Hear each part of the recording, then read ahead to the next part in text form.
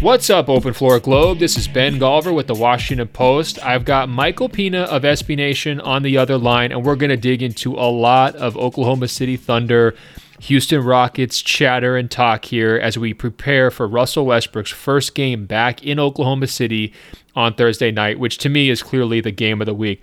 But before we do that, I need to express some news that I'm very excited about. If you guys haven't seen already on Instagram, Twitter, and everywhere else, Andrew Sharp is back in the NBA podcasting game, and I'm going to be joining him on a new podcast. It's called Greatest of All Talk. It's a subscription podcast. There's going to be new episodes every week. If you want to subscribe, go to GOAT, that's GOAT, supportingcast.fm, or you can go to our Twitter pages, Instagram pages, and find the links to subscribe from there. Andrew is back. He's super excited, and he's very, very thankful for the thousands of emails that came in last fall when he left this show. So if you're interested in what he's been up to, we recorded a podcast all about that, and we also did a extended kind of a catch up on the NBA season, the biggest storylines of the season. That podcast is already out as well, so you guys can check that out. Again, the website is goat.supportingcast.fm.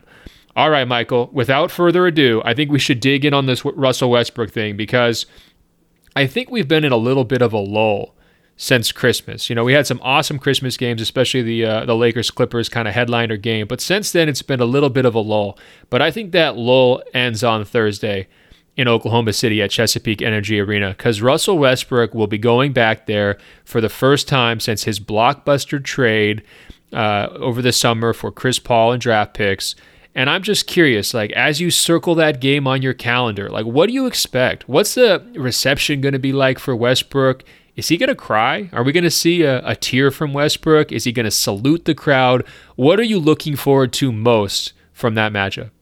Well, I think, I would expect Westbrook to just try to dunk on literally every single Thunder employee's face. I don't know how he's going to get to do that, but Presti, Donovan, all the assistant coaches. So you think it's a negative vibe from Westbrook? You don't think he's going to go back kind of like conquering hero, like, thanks for trading me? Because the Thunder kind of did him a favor, right? No, I mean, it's not really a positive or negative. That's just his ethos is to slaughter everything in his path. And I mean, at the end of the day, they did trade him, even though it was I think, perfectly fine and mutually beneficial, and there's no hard feelings or anything like that. But I do think, the fans are going to give him a standing ovation. They should, especially after they gave Paul George the reception that they gave him. So, I think it'll be a fine atmosphere. It won't be vitriolic or anything like that, but just, knowing Westbrook, he's just going to try to murder everybody. That's a great point. So it's not like, it's revenge necessarily. It's just like, hey, friends can become enemies with a simple blockbuster trade executed by Sam Presti and Daryl Morey. So let's dig into that trade, because I was going back and spending some time this weekend thinking about Oklahoma City's summer. And I got to say, Sam Presti is looking like probably the biggest winner of the entire summer from a long-term standpoint in terms of how he's setting his organization up. I think it's something like 7 first-round picks he got in those 2 trades, 4 pick swaps on top of it, not to mention Shai Gilgeous-Alexander, who's been the leading scorer for the Thunder so far this season, been a really impressive second-year player, and you could argue that he definitely has star potential as well. And then they're just getting max production, all-star level play from Chris Paul on top of things. So I think my first question to you is, as of today, which is January 6th, would the Thunder undo the Russell Westbrook trade if given the option, or would the Houston Rockets undo the Russell Westbrook trade if given the option, or would both teams undo it, or would neither team undo it? Who's having regrets from how that thing played out? I don't think necessarily either team is having regrets, but I do think that if the Rockets front office was given a truth serum, they would say that Chris Paul is a better basketball player today than Russell Westbrook is, and he's also a better fit for how they want to play their system. He's a better complementary piece for James Harden. But, at the end of the day, James Harden's opinion is the most important one in the organization, arguably. And so if he didn't want to play anymore with Chris Paul, then the trade had to be done. So, I think that when you look stylistically at everything that Westbrook's done to the team on the floor so far, he's made them gone from one of the slower teams to one of the faster teams. We'll see how that benefits them in the postseason. It's kind of just a wait and see situation. But the factor of the matter is they had a ton of success with Chris Paul. They nearly won a championship 2 years ago. If there was not a temperamental dispute between Harden and Chris Paul, then I don't think they would have ever traded him in the first place. And if you're looking at it from the Oklahoma City Thunder's perspective, yeah, they're thrilled. They're not going back on this. They not only did they get the better player and the one who is, I think, a better, more pliable fit with a rebuilding roster, but they also got 2 first-round picks, and they're saving over $40 million on Westbrook's inevitable player option. So yeah, they're through the moon about this one. You hit it on the head. I think the Thunder would never undo that trade in a million years. James Harden would not undo the trade. I think he's sticking to his guns. If you're the Rockets and you could undo it and you could find a way to get James Harden and Chris Paul marriage counseling, couples counseling, I think you try to do that because, look, Westbrook, he's more athletic, more explosive. He's got bigger box score stats. But this season alone, Chris Paul is more efficient, higher player efficiency rating, better real plus minus, better win shares, better offensive rating, better defensive rating. And I'm not even going to bring up stuff like true shooting percentage because I'm not even sure Westbrook's above 0 at this point. It's a disaster what Westbrook's shooting on the court. I'm not trying to be a jerk about it, but he's 43% from the field, 24% on threes, and he's not getting to the free throw line like he did back in 2016, 2017. He still gets there. There's no question. And he's shooting better on free throws than he did last year. He had a really weird kind of anomaly year last year where he couldn't hit anything. But if you're just saying which player would you rather have on your team for this season, the answer is Chris Paul. If you're saying which player would you rather have going into a playoff series, to me, the answer is Chris Paul. If you're saying who deserves to be on the All-Star team this year more this season, the answer is Chris Paul. And that trade was not made with this season in mind at all. Like you're saying, it was about the future. It was about getting off that final year of Westbrook's number. It was about a fresh start for the organization, kind of pulling the plug on a previous era. And it was about pocketing those draft picks too. So you had all of those things up together. It's an absolute A-plus victory for Sam Presti. And I would still say that, by the way, even if Chris Paul, does wind up having some injury issues down the stretch here for Oklahoma City, and even if their season was to collapse, it's still an A-plus trade for them. But the fact that he's outplayed Westbrook this year, and the fact that they're 20-15 right now, which is just crazy to think about, I think they're only 2 wins behind their pace from last year for the entire season, which is nuts when you consider they lost an MVP candidate in Paul George and the guy who their whole organization was built around. I think it's a testament to Presti. It's certainly a testament to Chris Paul. And I'm curious, who else do you think gets credit, Michael? What else is driving this Oklahoma City success? Because I think even their offensive efficiency this year is better than their offensive efficiency was last year, at least from a ranking standpoint. So what lineups, what combinations are you seeing help drive that? Yeah, thank you for that beautiful setup. I just want to say, their record is 20-15, but what is even more miraculous to me, Oklahoma City is 4 back of the 2 seed, and they are 5 games in front of the 8 seed. I'd let that marinate for a second. I think that is one of the craziest stats that I came across in researching for this podcast. No, but if you just look at how they're playing, I think Billy Donovan, first of all, deserves Coach of the Year recognition for the way that he's played the right lineups. They battled some injuries early on, but he's gone to this the 3-guard monster with CP and SGA and Dennis Schroeder that is just obliterating teams by over 30 points per 100 possessions in the fourth quarter, which is there's really no other 3-man lineup that is even close to that. The next one is Kawhi Leonard, Lou Williams, and Montrezl Harrell, which is right behind them in terms of just net point differential. So that 3-guard lineup, whenever they play them, it does not matter who the other 2 players on the floor are, whether it's Nerlens Noel, Steven Adams, Gallinari, Terrence Ferguson. It doesn't matter. They're just destroying people, and no one has been able to figure them out. So we'll see if that's sustainable and how that can go. But I don't know. I give so much credit to Chris Paul beyond that, and just how well he's played running the pick and roll in this really slow. They're not like a fast team. They play extremely slow. They take a lot of mid-range shots. They don't take a lot of threes. They don't get to the rim on offense, but they're still kind of plucking away because everybody's in a situation where they're taking the shots that they're most comfortable taking, and they're making them. And you just kind of look at CP, you look at Shai Gilgeous-Alexander, who, as you said, is their leader in scoring, which is pretty wild. And I mean, if I had to pick a player to start a team with, I think Shai's really high on that list for me. Ooh, really? He's up there. I mean, I went through a bunch of different players for this. And I mean, the guy's 21 years old, 6'5". He's averaging about 20 points a game, shooting 43.5% on catch and shoot threes. For me personally, he's also just one of the 10 most entertaining guys in the league to me.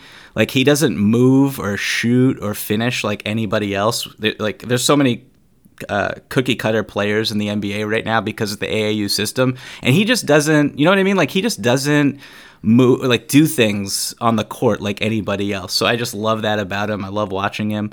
Yeah, no, I mean, he's got some start-stop stuff to his game. He's got a little wobble to his game a little bit. He also had the wingspan, right? I mean, the deflections and just how annoying it is to try to, pass the ball over him or around him.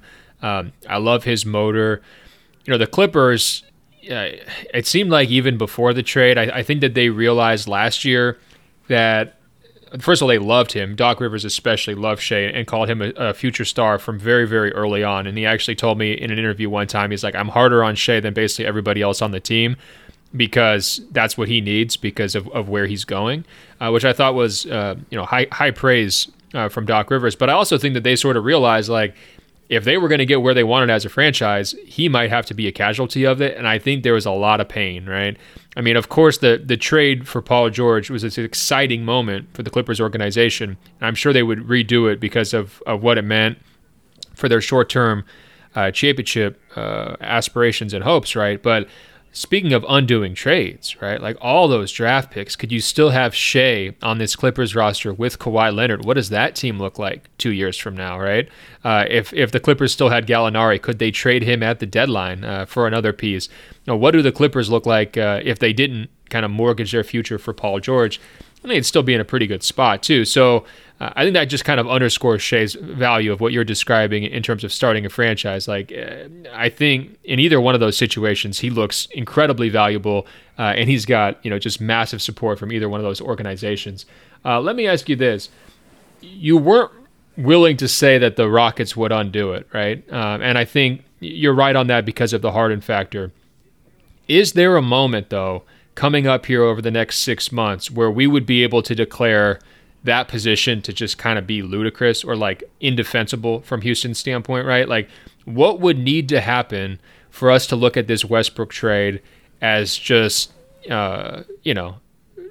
something that they should not have done? They should have tried to, stick it out with Harden and Chris Paul. Like, if Houston loses in the second round, if they don't get over the hump to win the title, like, what is the barometer for a successful Westbrook trade if you're the Rockets? It's the championship, right? I mean, you already got to the conference. Wow. It's got to be. I mean, you already got to the conference finals with CP, and you were competitive against the Golden State Warriors last year in the playoffs in another tough series. I mean, for me, like, I look at it like it sounds pretty lame, but I'd give this Rockets team a 2-year window before I start really harshly judging the trade from their perspective, before Harden starts to decline a little bit, and Westbrook is no longer a top 20 player, which I think he's still a top 20 player. I don't know if you would agree with that.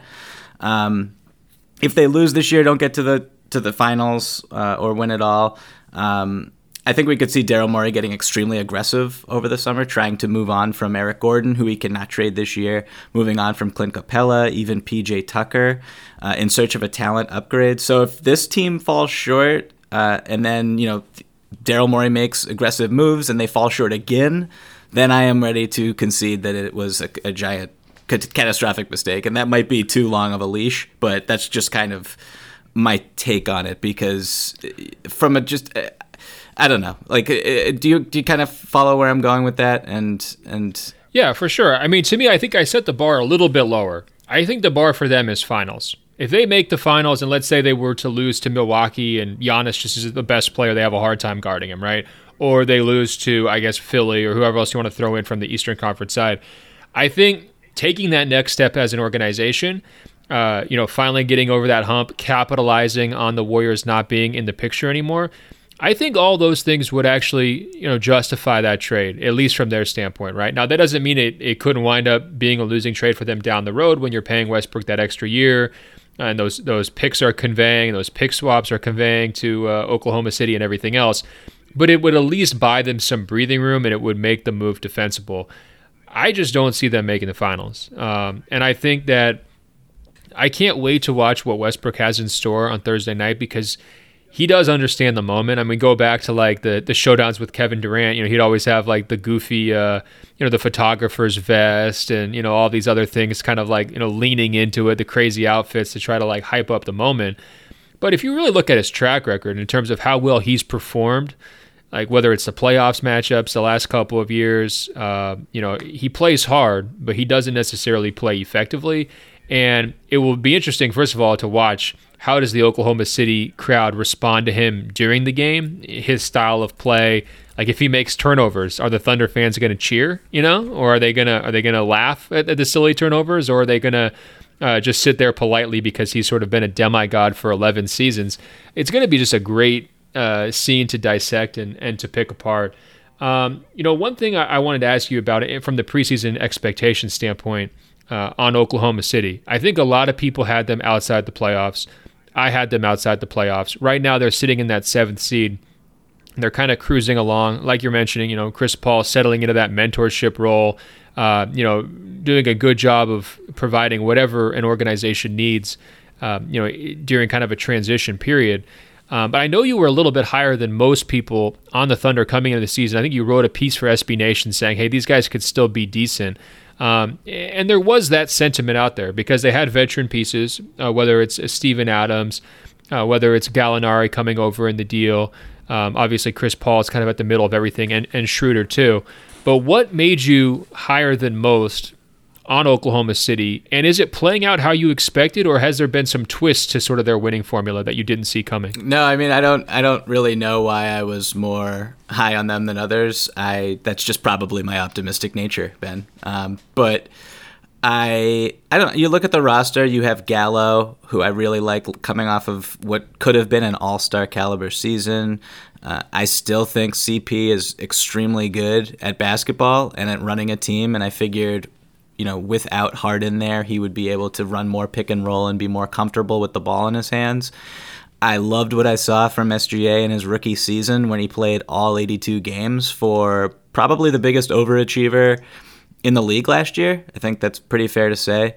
So, you add all that up, you have Steven Adams, you have Dennis Schroeder, guys who, I feel like it's not that Russell Westbrook held those players back, but his playing style is so difficult to coexist with that playing with CP, I feel like would let everybody exhale a little bit on the floor, and it would let Billy Donovan implement a system that is more conducive to accentuating everybody's strengths, as I mentioned earlier, as opposed to just accentuating Russell Westbrook's strengths and kind of letting him sabotage or hijack what you want to do on both ends of the floor. I mean, defensively, like, they drop Adams. They don't bring Adams to the point of attack on pick and rolls anymore. They're not hyper aggressive. They do not attack the offensive glass. They have one of the best transition defenses in the league.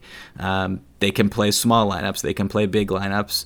I think when you look at how everybody's kind of fit together, I didn't think it would be this it happen like this. I thought that maybe they would jostle outside the frame as a 9 seed up to this point, somewhere around there, and then you could justify them making a trade to get into the playoffs. And now, so they've definitely exceeded even my expectations, but now it's like, I think they're almost definitely going to make the playoffs, barring an injury to one of their key players, and they have all these assets as well where you could see them making a win now trade. And it's just a really interesting, fascinating season for a team that was not supposed to be this good at all.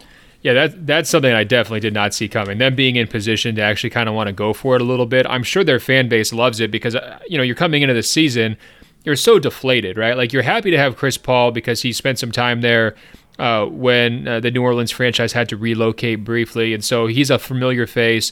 He's a star player, but he isn't the most entertaining, exciting player for the casual fan to watch. He's kind of got the old man game at this point. I love watching him operate in direct traffic, orchestrate, get the most out of his teammates. But just from like a ticket selling standpoint, that's a little bit of a rougher sell than the Westbrook experience where you're just riding this roller coaster night after night. And that's what the fan base there had been so accustomed to.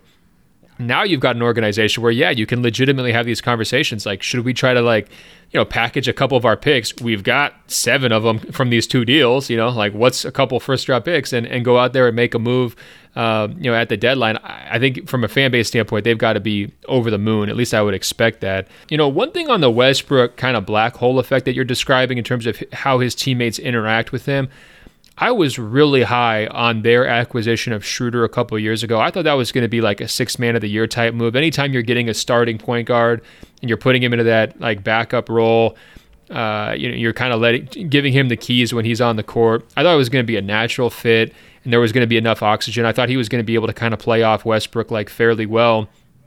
And it really didn't take, And it was one of those cases where, like, I think the natural reaction from all of us was to kind of like write off Schroeder a little bit and say, oh, okay, well, maybe some of his stats or some of his performance was just a product of being in the Eastern Conference. He wasn't as good as we expected now that we've seen him in this role.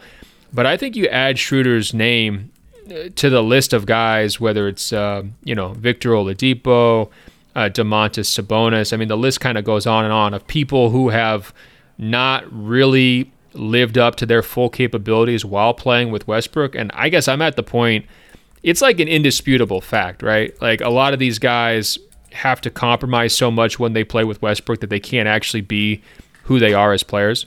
It's also kind of a testament to just how great James Harden is that he's still really great with Westbrook on his team. Like, we look at how defenses are guarding Harden this year and in ways that they did not, with an aggressiveness that they were not able to do, to deploy last year with CP on the team. I mean, you can't really play great basketball, or it's really difficult to play great basketball and seamless basketball with Westbrook because he needs the ball in his hands. And he's still pretty good with the ball in his hands. He can run a high pick and roll and make every read that you need.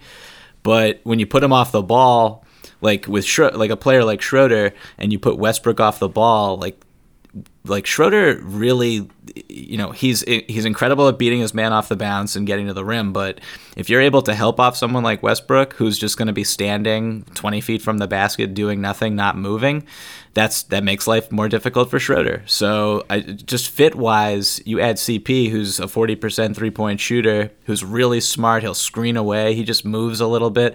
Like, CP has been fine off the ball. He's spent the last 2 years doing it. He's comfortable with it. So all those guys, whenever they play together, the basketball is more beautiful. It makes more sense.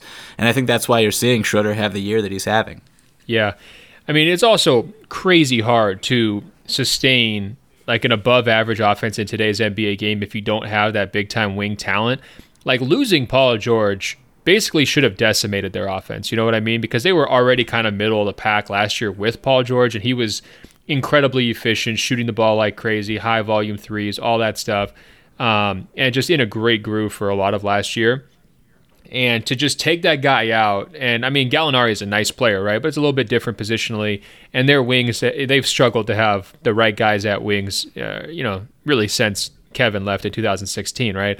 So for them to still operate on that level, it's wild. It's definitely credit to their guards and their developing chemistry like right off the top. And then I think also just a positive locker room environment. I mean, these guys seem really happy-go-lucky when they came to LA a few weeks ago. They seemed, upbeat, positive. I think some of the tension that tends to follow Westbrook around, whether he's initiating it with the media or officials or opponents or just, his persona, I do think there is kind of a lifting effect. Everybody, it's not like they're relaxing, but they're just maybe a little bit more comfortable, not quite as on edge as they used to be because of his, personality and leadership style. And I think that can be, a winning factor too. I'm going to throw a couple numbers at you here, Michael. These are from my Washington Post newsletter. I wrote on the Thunder and Sam Presti this week. Everybody can subscribe. Go find the link on my Twitter page. Last year, they won 49 games. They got the 6th seed in the Western Conference, and they lost in the first round, obviously. Right now, they are on pace for 47 wins and the 7th seed after those trades. Their preseason over-under was 32.5 wins, and they're already at 20 and 15 right now. And as you mentioned, like the gap from them towards even a home court seat in the Western Conference playoffs is actually not that far away, right? So all of that to me is wild. And when I look at the Executive of the Year award, we don't talk about it a lot in the media because the media doesn't vote on it. It's voted on by other executives, and usually it goes to the teams that trade for superstar level players, or it goes to the executive who oversaw a super high regular season win total or a deep playoff run. So guys who have won it recently, it's like Daryl Morey, Bob Myers, R.C. Buford. I think Masai won it back in Denver. And some of those guys have won it multiple times, right? So it's not really like the Coach of the Year award, which a lot of times goes to like the biggest overachiever or like the biggest surprise coach, right? Like the team nobody really expected to see coming.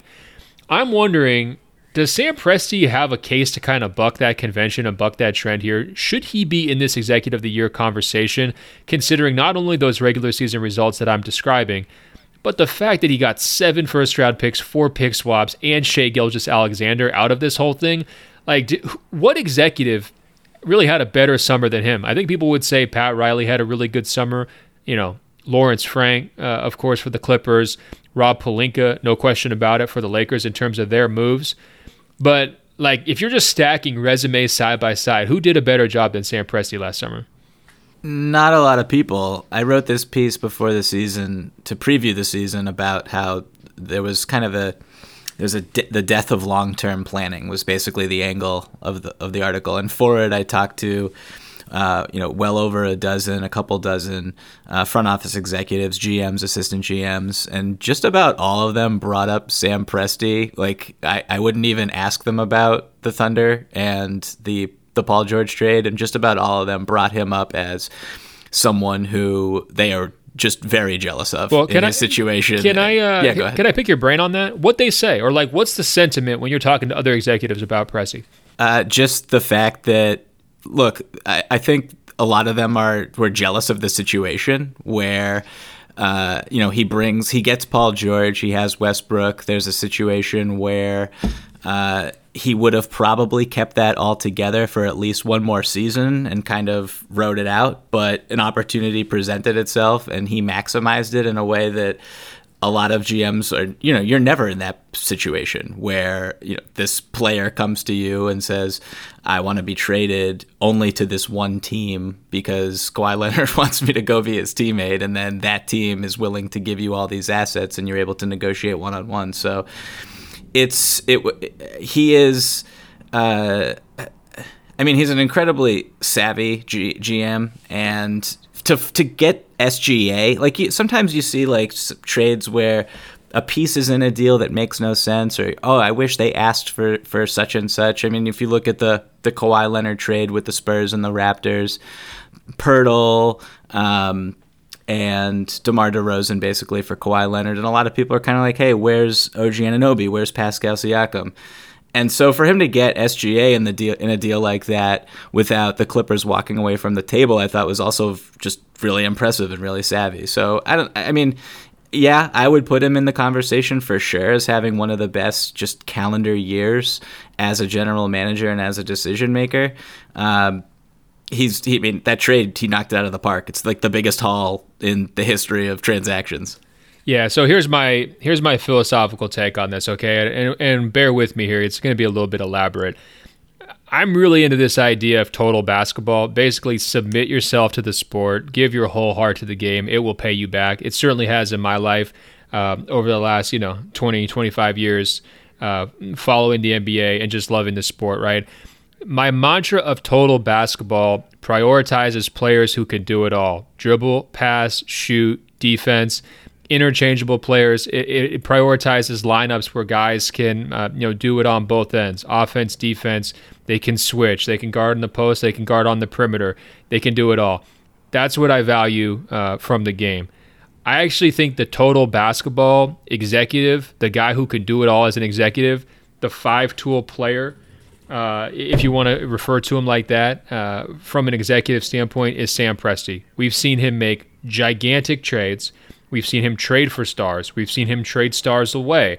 We've seen him make small trades. We've seen him use trade exceptions. We've seen him draft superstar level guys, in the draft, going back, more than a decade. We've seen him find some hits in the middle of the first round with a guy like Steven Adams.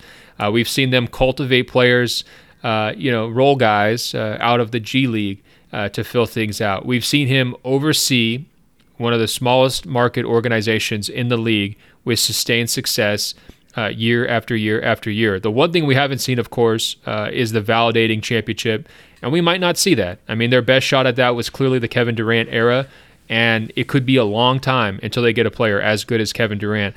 But if you're just saying, who is the most complete executive? Who's the guy who can do a little bit of everything depending on what the situation calls for? Who's the guy who knows how to read the chessboard, knows when to look himself in the mirror and says, we just don't have it. This group isn't good enough. It's time to pull the plug. To me, it's Sam Presti. And you just go back to his greatest hits, man. His greatest hits is deep. It's 2 discs, okay? Just like Tupac. It's going to run more than 15 tracks, okay?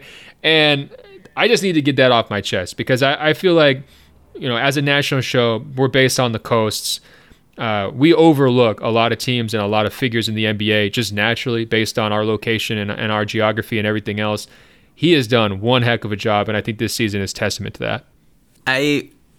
As I was listening to you, the number one thing that kind of popped into my head was, what would Sam Presti look like if he were on the coast and if he were in a big market and if he did have those resources where, remember when Pau Gasol was a free agent and he didn't go to the Oklahoma City Thunder because they didn't have an opera house or whatever the hell that excuse was? For sure. So you're saying if you gave him the glitz and glamour in LA, what would it look like?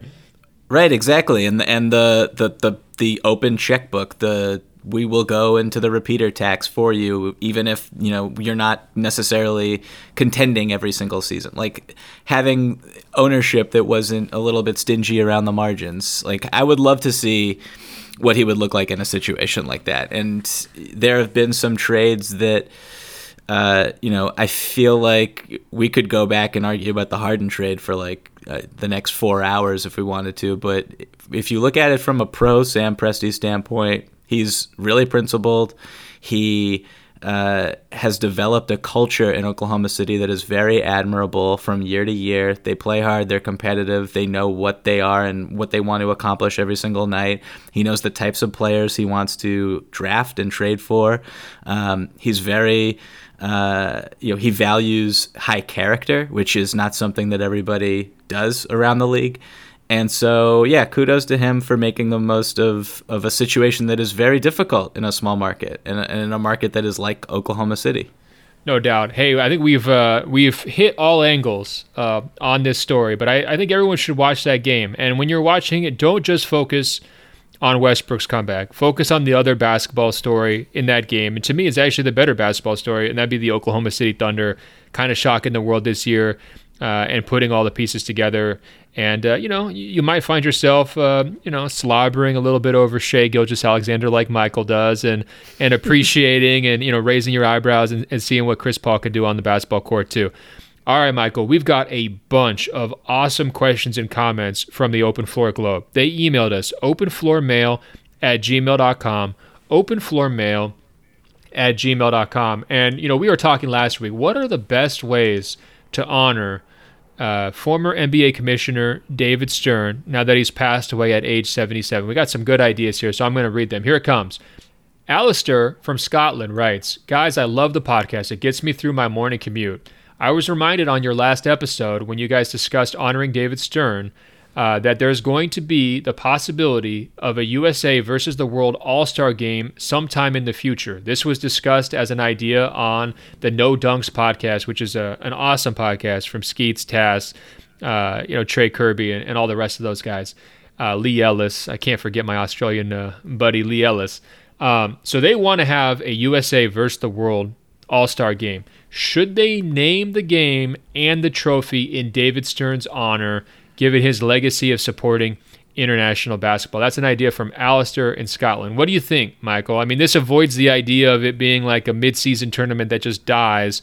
Would doing something around All-Star Weekend or the All-Star Game be the right way to honor David Stern? And we should also mention, by the way, all players in the league are going to be wearing a David Stern, black stripe on their jerseys to kind of commemorate his passing.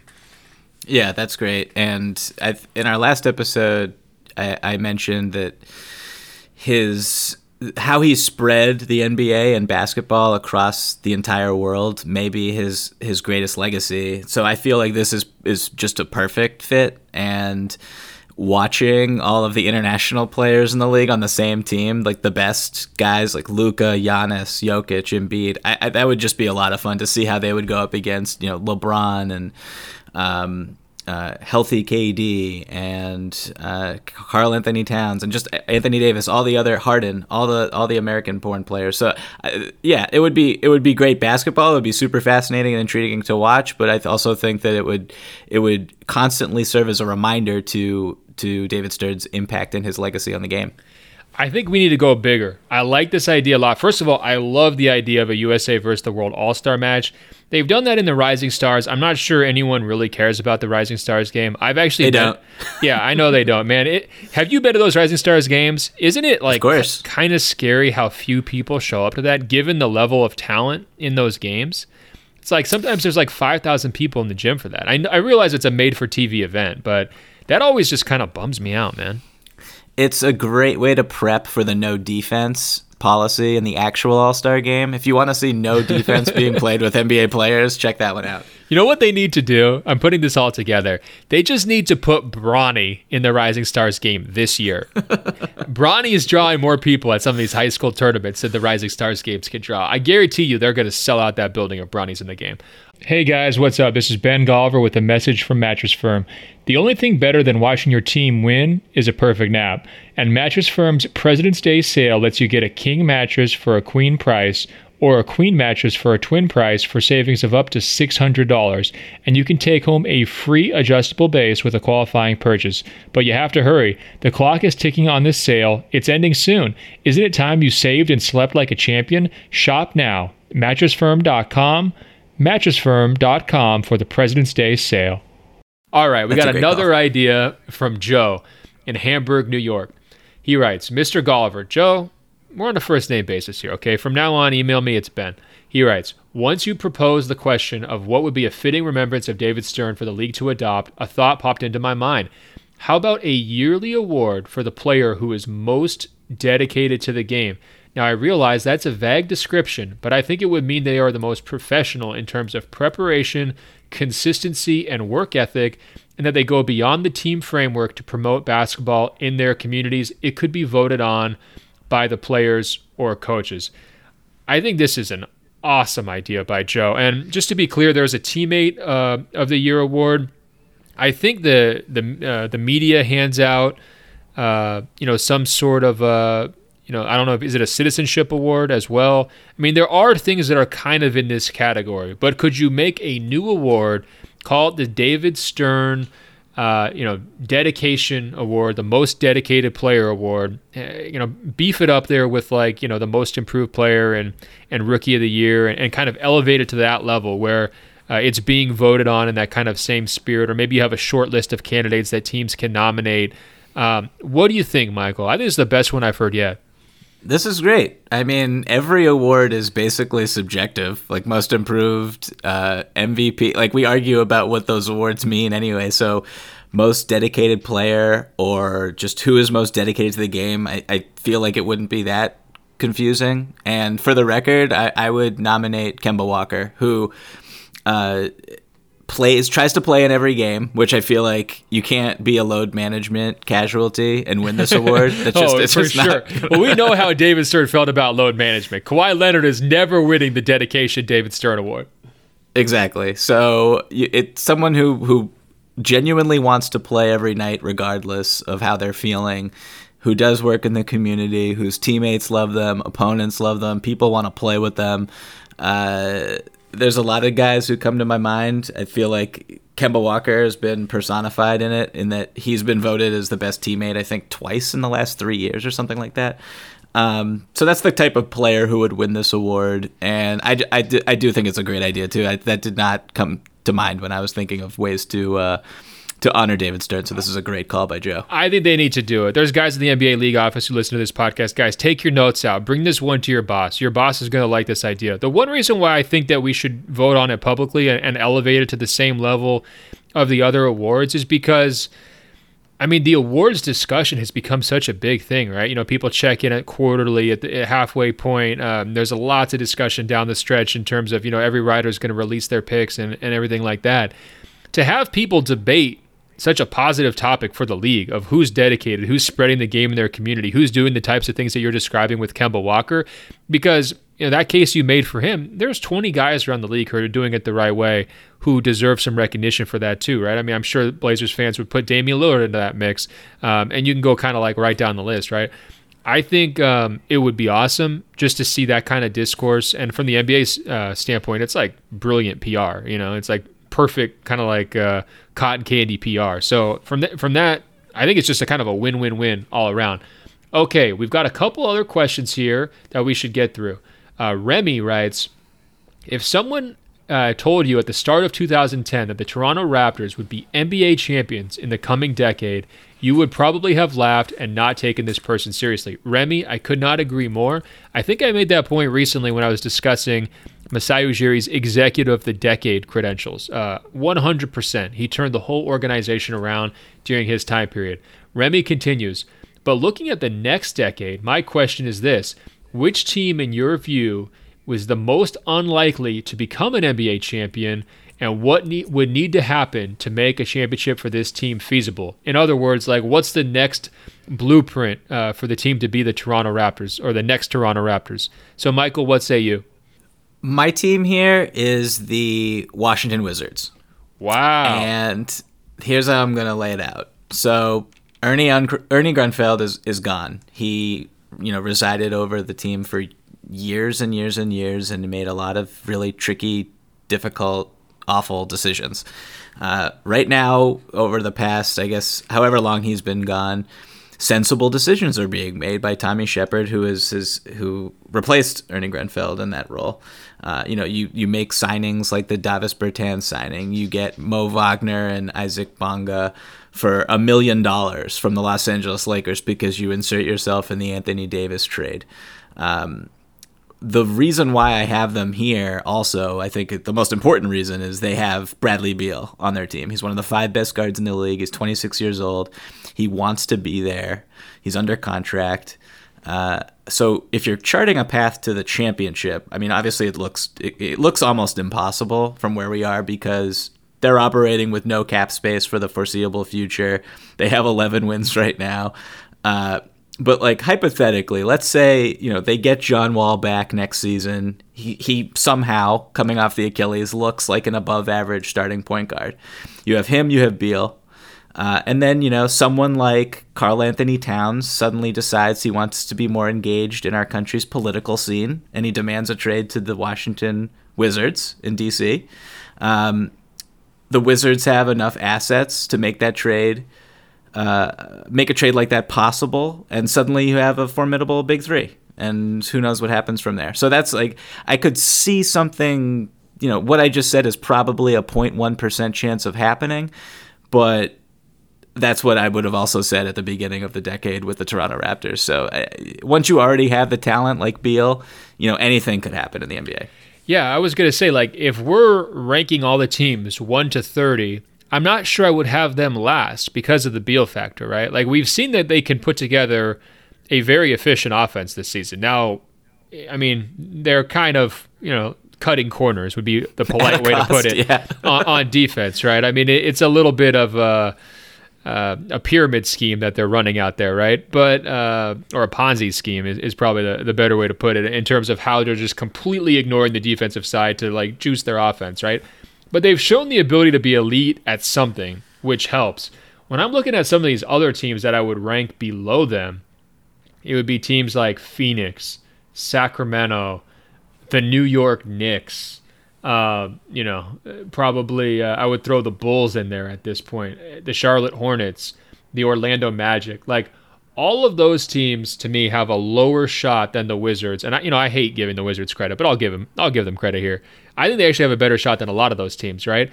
So when I was attacking this question, I was trying to think of like, what is the most absurd story that I could come up with? Like, which team is the least likely to do it? So it would be just the craziest turnaround if they actually did it. And then like, what would be the narrative excitement around it? And I basically boiled it down to two, okay? The New York Knicks winning the title would be very annoying because James Dolan would get to have like the most obnoxious victory parade in the history of the NBA, right? But let's say he did throw all the gold bars at Masai Ujiri. Masai would be able to turn the Knicks around just like he did the Raptors. There's really no question in my mind. I think a fundamental part of that turnaround would be Giannis going to New York. And I know you've already said he's going to re-sign the Supermax. I understand that. I'm not rooting for Giannis to go anywhere. But if we're suspending reality and we're just saying, like, what would it be like to live in a world in which Giannis was the face of the New York Knicks, a newly competent New York Knicks? I mean, the jersey sales would be just absolutely out of control. The coverage, the saturation coverage would be maybe even too much for guys like in Giannis Inc. like me to stomach because it would just be jammed down our throat. I would love it. Ben, can I cut you off for 2 seconds with a question? Please. Do you think Giannis would be a villain at that point? Giannis will never be a villain, and not in my heart. I've seen these pregame videos where he's like beating up on Robin Lopez and he's doing all of the wrestling stuff, and I've never followed wrestling because it's not real. I'm not sure if people know that, but wrestling's not real. So I've never been interested in that. I'm a fact-based person, a reality-based person. But even when he tries to play the villain role in their little pregame wrestling skits, it doesn't work. He's just too perfect as the white hat type of guy. So, look, I think in this ideal scenario, he leads Milwaukee to a title, then he jumps ship to the Knicks, and he becomes this global icon, right? In that scenario, he could deliver a title to James Dolan, and I think he's such a hero that even people wouldn't hold that against him. So that's my one scenario. Now, my other scenario, improbable, would be the Charlotte Hornets, right? And for years, guys who just swear by Michael Jordan, like myself, have just had to pretend that he's not arguably the worst owner in the league. I mean, he's definitely bottom five, right? In terms of his building strategy, who he hires as his executives, the fact that he has like half his family on his payroll. It's nothing about how anything's gone in Charlotte has gone pretty well. And frankly, everything that I said about Sam Presti being the total basketball GM is the opposite for Michael Jordan being the total basketball owner. He's pretty much the opposite of everything I would want from an owner, at least so far. So if he did manage to turn it around, let's just say he finally won the number one pick, he got the right player, they were able to make a couple of shrewd moves, maybe he hires the right executive and it actually works, and they were to win a title, and now he would have this crowning achievement, 6-0 in the finals, maybe 1-0 in the finals, as an owner, something that LeBron hasn't done yet. It could just elevate his GOAT status to an even higher level. It's even crazy to discuss or throw out as a hypothetical because we would never picture this happening. We never even had to prepare those kinds of stories as writers to write because he's never even come close, right? I mean, they're not even winning playoff series, let alone the whole thing. But imagine if by 2030, MJ had a ring as an owner, what kind of a world we'd be living in. Yeah, so, I mean, I approach this question from what is the most realistic terrible team that could win it all over the next 10 years, not what is utterly impossible, which is the two situations that you've outlined. So we came at it from two different angles. Look, there's no rules here, okay? You can spin the questions however you want to spin them. Remy, I hope that gives you some food for thought to chew on. I'm certainly excited now at the possibilities of both Michael Jordan winning a title as an owner and Giannis leading the Knicks to a title. Neither will ever happen, as Michael's described, probably. All right, moving on. We got a question from my guy, Diptanu. He's in the Bay Area. He's awesome. He's a big-time open floor fan. He writes, I'm watching this Milwaukee Bucks game, and I'm falling asleep. Giannis and company are effortlessly scoring points against Minnesota. There's no real tension or narrative driving the seasons for either one of these teams. Diptanu, man. Come on, bro. A little half-empty there. He goes on, Kevin Durant is not playing this year. The Warriors are not good. Everyone was all about saying how the league was finally balanced. But it's not really balanced. It's still super top-heavy in both conferences. And I don't think the season has been very entertaining. I used to tune into every single Warriors game to see KD, Steph, and Klay Thompson play, and it was entertaining with a lot of tension, even though we knew the Warriors were the favorites. My question to you guys is, has this season been boring? And what would you say is the most boring NBA season in recent memory? Now, Diptanu, bro, I'm going to call you out right here. You're my friend, and I say this as a friend. This is a first world problem, bro. Okay, if you're complaining about the NBA not being entertaining enough because it's not living up to the standard of Kevin Durant, Steph Curry, Klay Thompson, Draymond Green, Steve Kerr, Bob Myers, and Joe Lacob, that's a you problem, okay? Because that is not the normal NBA experience. That was a 1 out of 1 series of events that kind of catapulted the Warriors to a level that, frankly, I never saw coming. I don't think the NBA ever saw coming. Certainly LeBron James didn't see it coming. That was a wild experience. It's natural for there to be a hangover effect in the first season after that ended. And for somebody who's so close geographically to that team, it's natural that you're going to be impacted, I think, even more than anybody. And the fact that you're a KD stan like myself makes you impacted more than everyone, because we don't even get to see KD in his new spot in Brooklyn until next season. All of that being said, that does not equate to a boring season around the league. And I don't think we're having a boring season. I think both the LA teams are super compelling. I think even the Clippers' recent drama is pretty interesting. I think what James Harden's done and the tension there with Russell Westbrook is a fascinating story. I think the Bucks are more interesting than you give them credit for. I realize they are kind of boring by design in terms of how they conduct themselves in the media. But I wouldn't necessarily write them off as boring. I think Boston and Miami have both been more entertaining and better teams than I expected. So I'm not going to go all the way and say, it's better than the Warriors super team era because there's more teams who have a chance to win a title. I don't feel that way. The Warriors super team stuff being top heavy, that didn't bother me from the league perspective. I thought it was an excellent story for everybody to kind of rally around. But I do think there are a lot of compelling stories. None of them individually is as compelling as Golden State was last year, but collectively there's still a lot going on. Michael, I throw it to you. Are you bored like my guy Diptanu? I love Diptanu's shamelessly being an angry Warriors fan and then saying that the whole league is boring, because I love that. That's hilarious. Shout out to Diptanu. I just want to say really quickly that sounds like you want him to check his Warriors privilege at the door. Go for it, Michael. Call him out.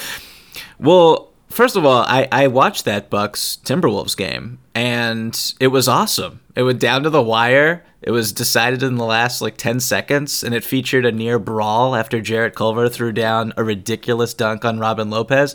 So that game alone that's not really a game you would fall asleep to.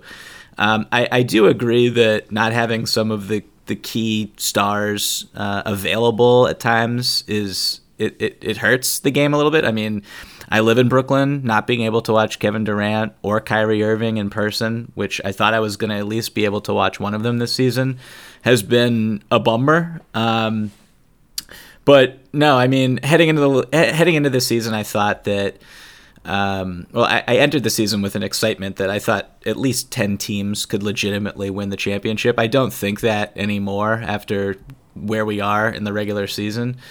But I do still feel like there are a bunch of teams. It's not decided. The end game of the season isn't decided as it was, I think, for the past 4 or 5 years in the same way. So I still think that the league is wildly entertaining, and I'm biased because I cover it for a living and I love it so much. But no, I can't. Just because the Warriors are not the Warriors anymore, I'm not really. That doesn't really bother me in terms of the NBA as an entertainment product. Diptanu, you're going to feel better when Kevin Durant's back. Michael's right on that. You're going to feel better once Steph Curry's back next season. There's no question there.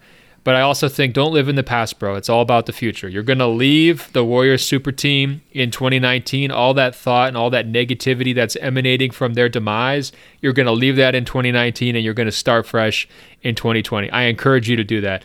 All right, couple more questions quickly. Joe writes, why does everyone crap on Hassan Whiteside? This is a genuine question.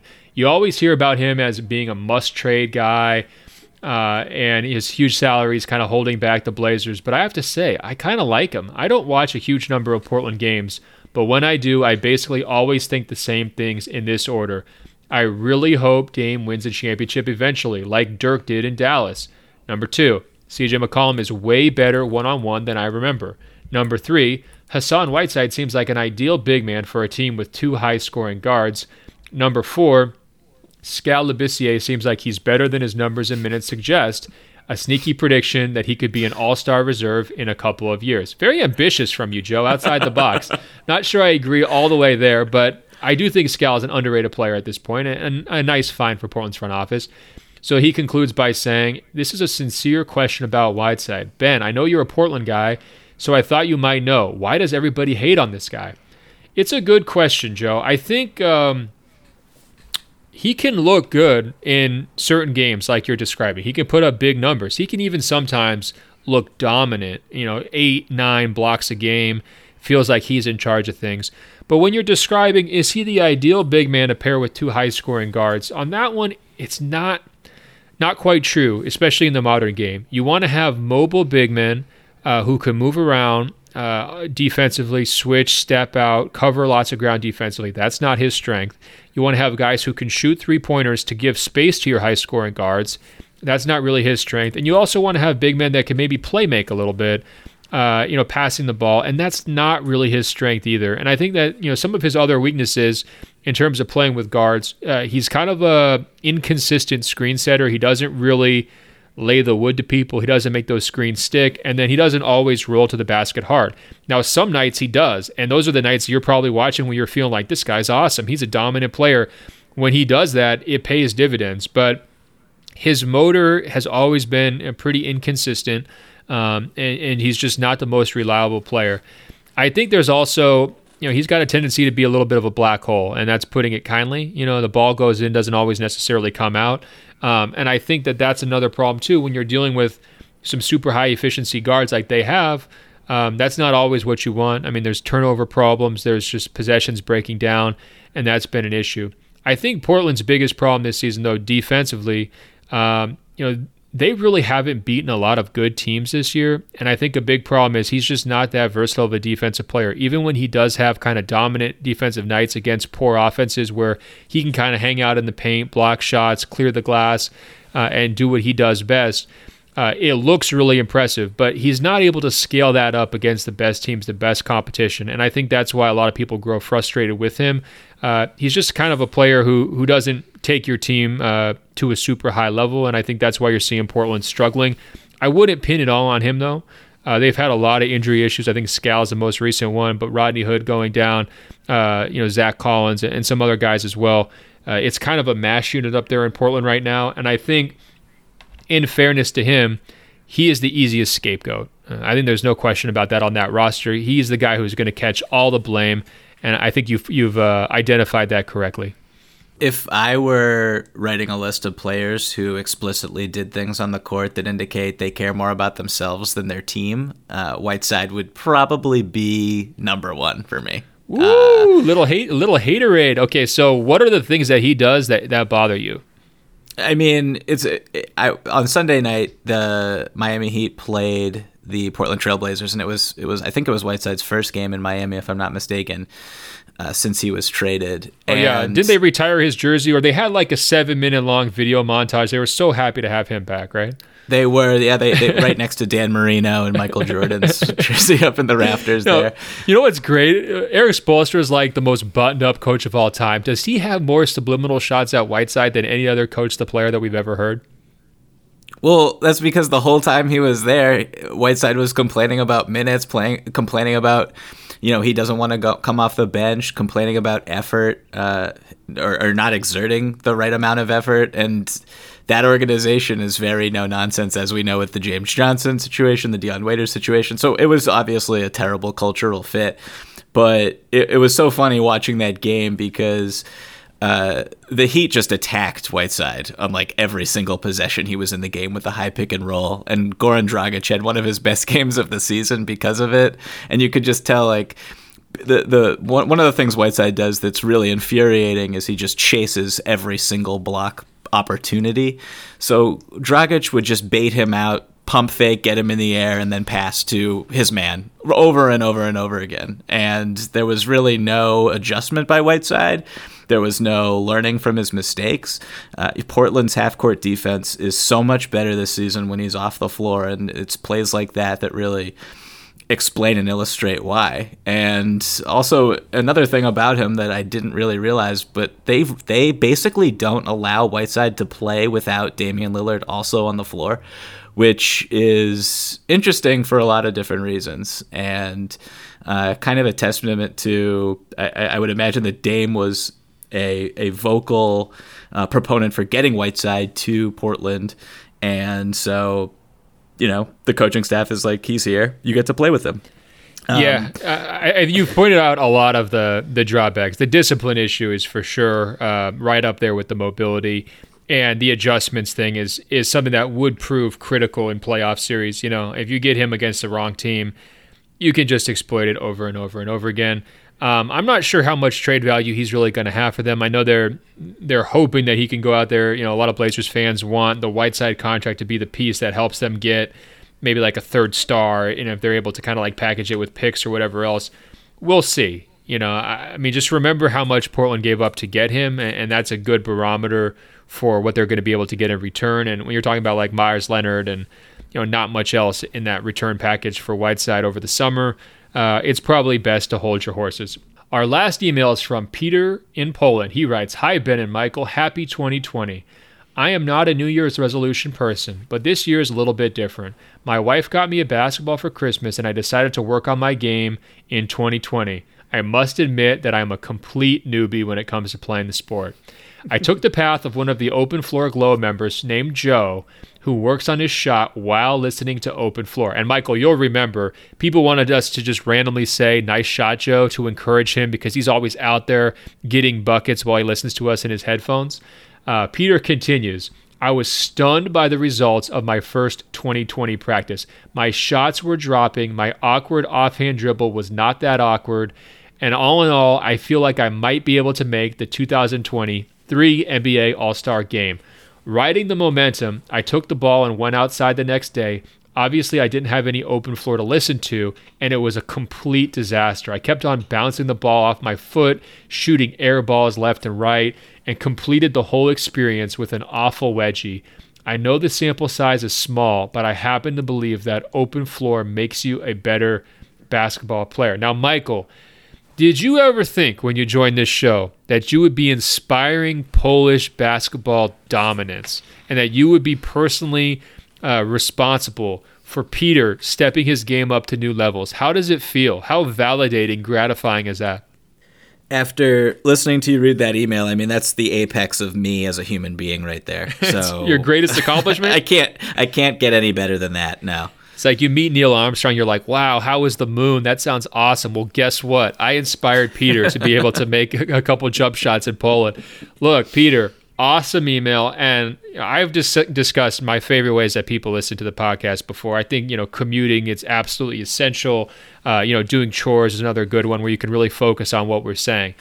The basketball shooting one, though, where you're getting into that meditative trance, you're trying to knock down as many buckets in a row and you're being inspired by us, that warms my heart. I talked about the importance of total basketball earlier, Michael. That is the total basketball experience. Peter, I only hope that you're out there with shooting sleeves, leg wraps, tights, official NBA jersey, and official NBA shorts to complete the whole experience. If so, get your girlfriend to send us some pictures of that. I cannot wait to see it. All right, guys, we've reached the end of another episode. So thanks so much for all the emails. Keep them coming. openfloormail@gmail.com. openfloormail@gmail.com. We'll be back later this week with another episode. Check us out on Apple Podcasts by searching for Open Floor. That's 2 words. When you find our page, scroll down. It will say rate and review. Tap 5 stars. It's just that easy to help us spread the word. I'm on Instagram @ben.golliver. I'm on Twitter @BenGolliver. Michael is on both Instagram and Twitter @Michael V as in Victor Pina. And guys, don't forget, Andrew Sharp is back with a new podcast. It's subscription only. Check it out. It's called Greatest of All Talk. I'm on there with him. We're going to be putting out 1 episode every week. We've already taped a couple for this week. They are out there ready to be downloaded. Go to GOAT, that's GOAT.supportingcast.fm. Hey, Michael, until later this week, I will talk to you. Talk to you soon, Ben.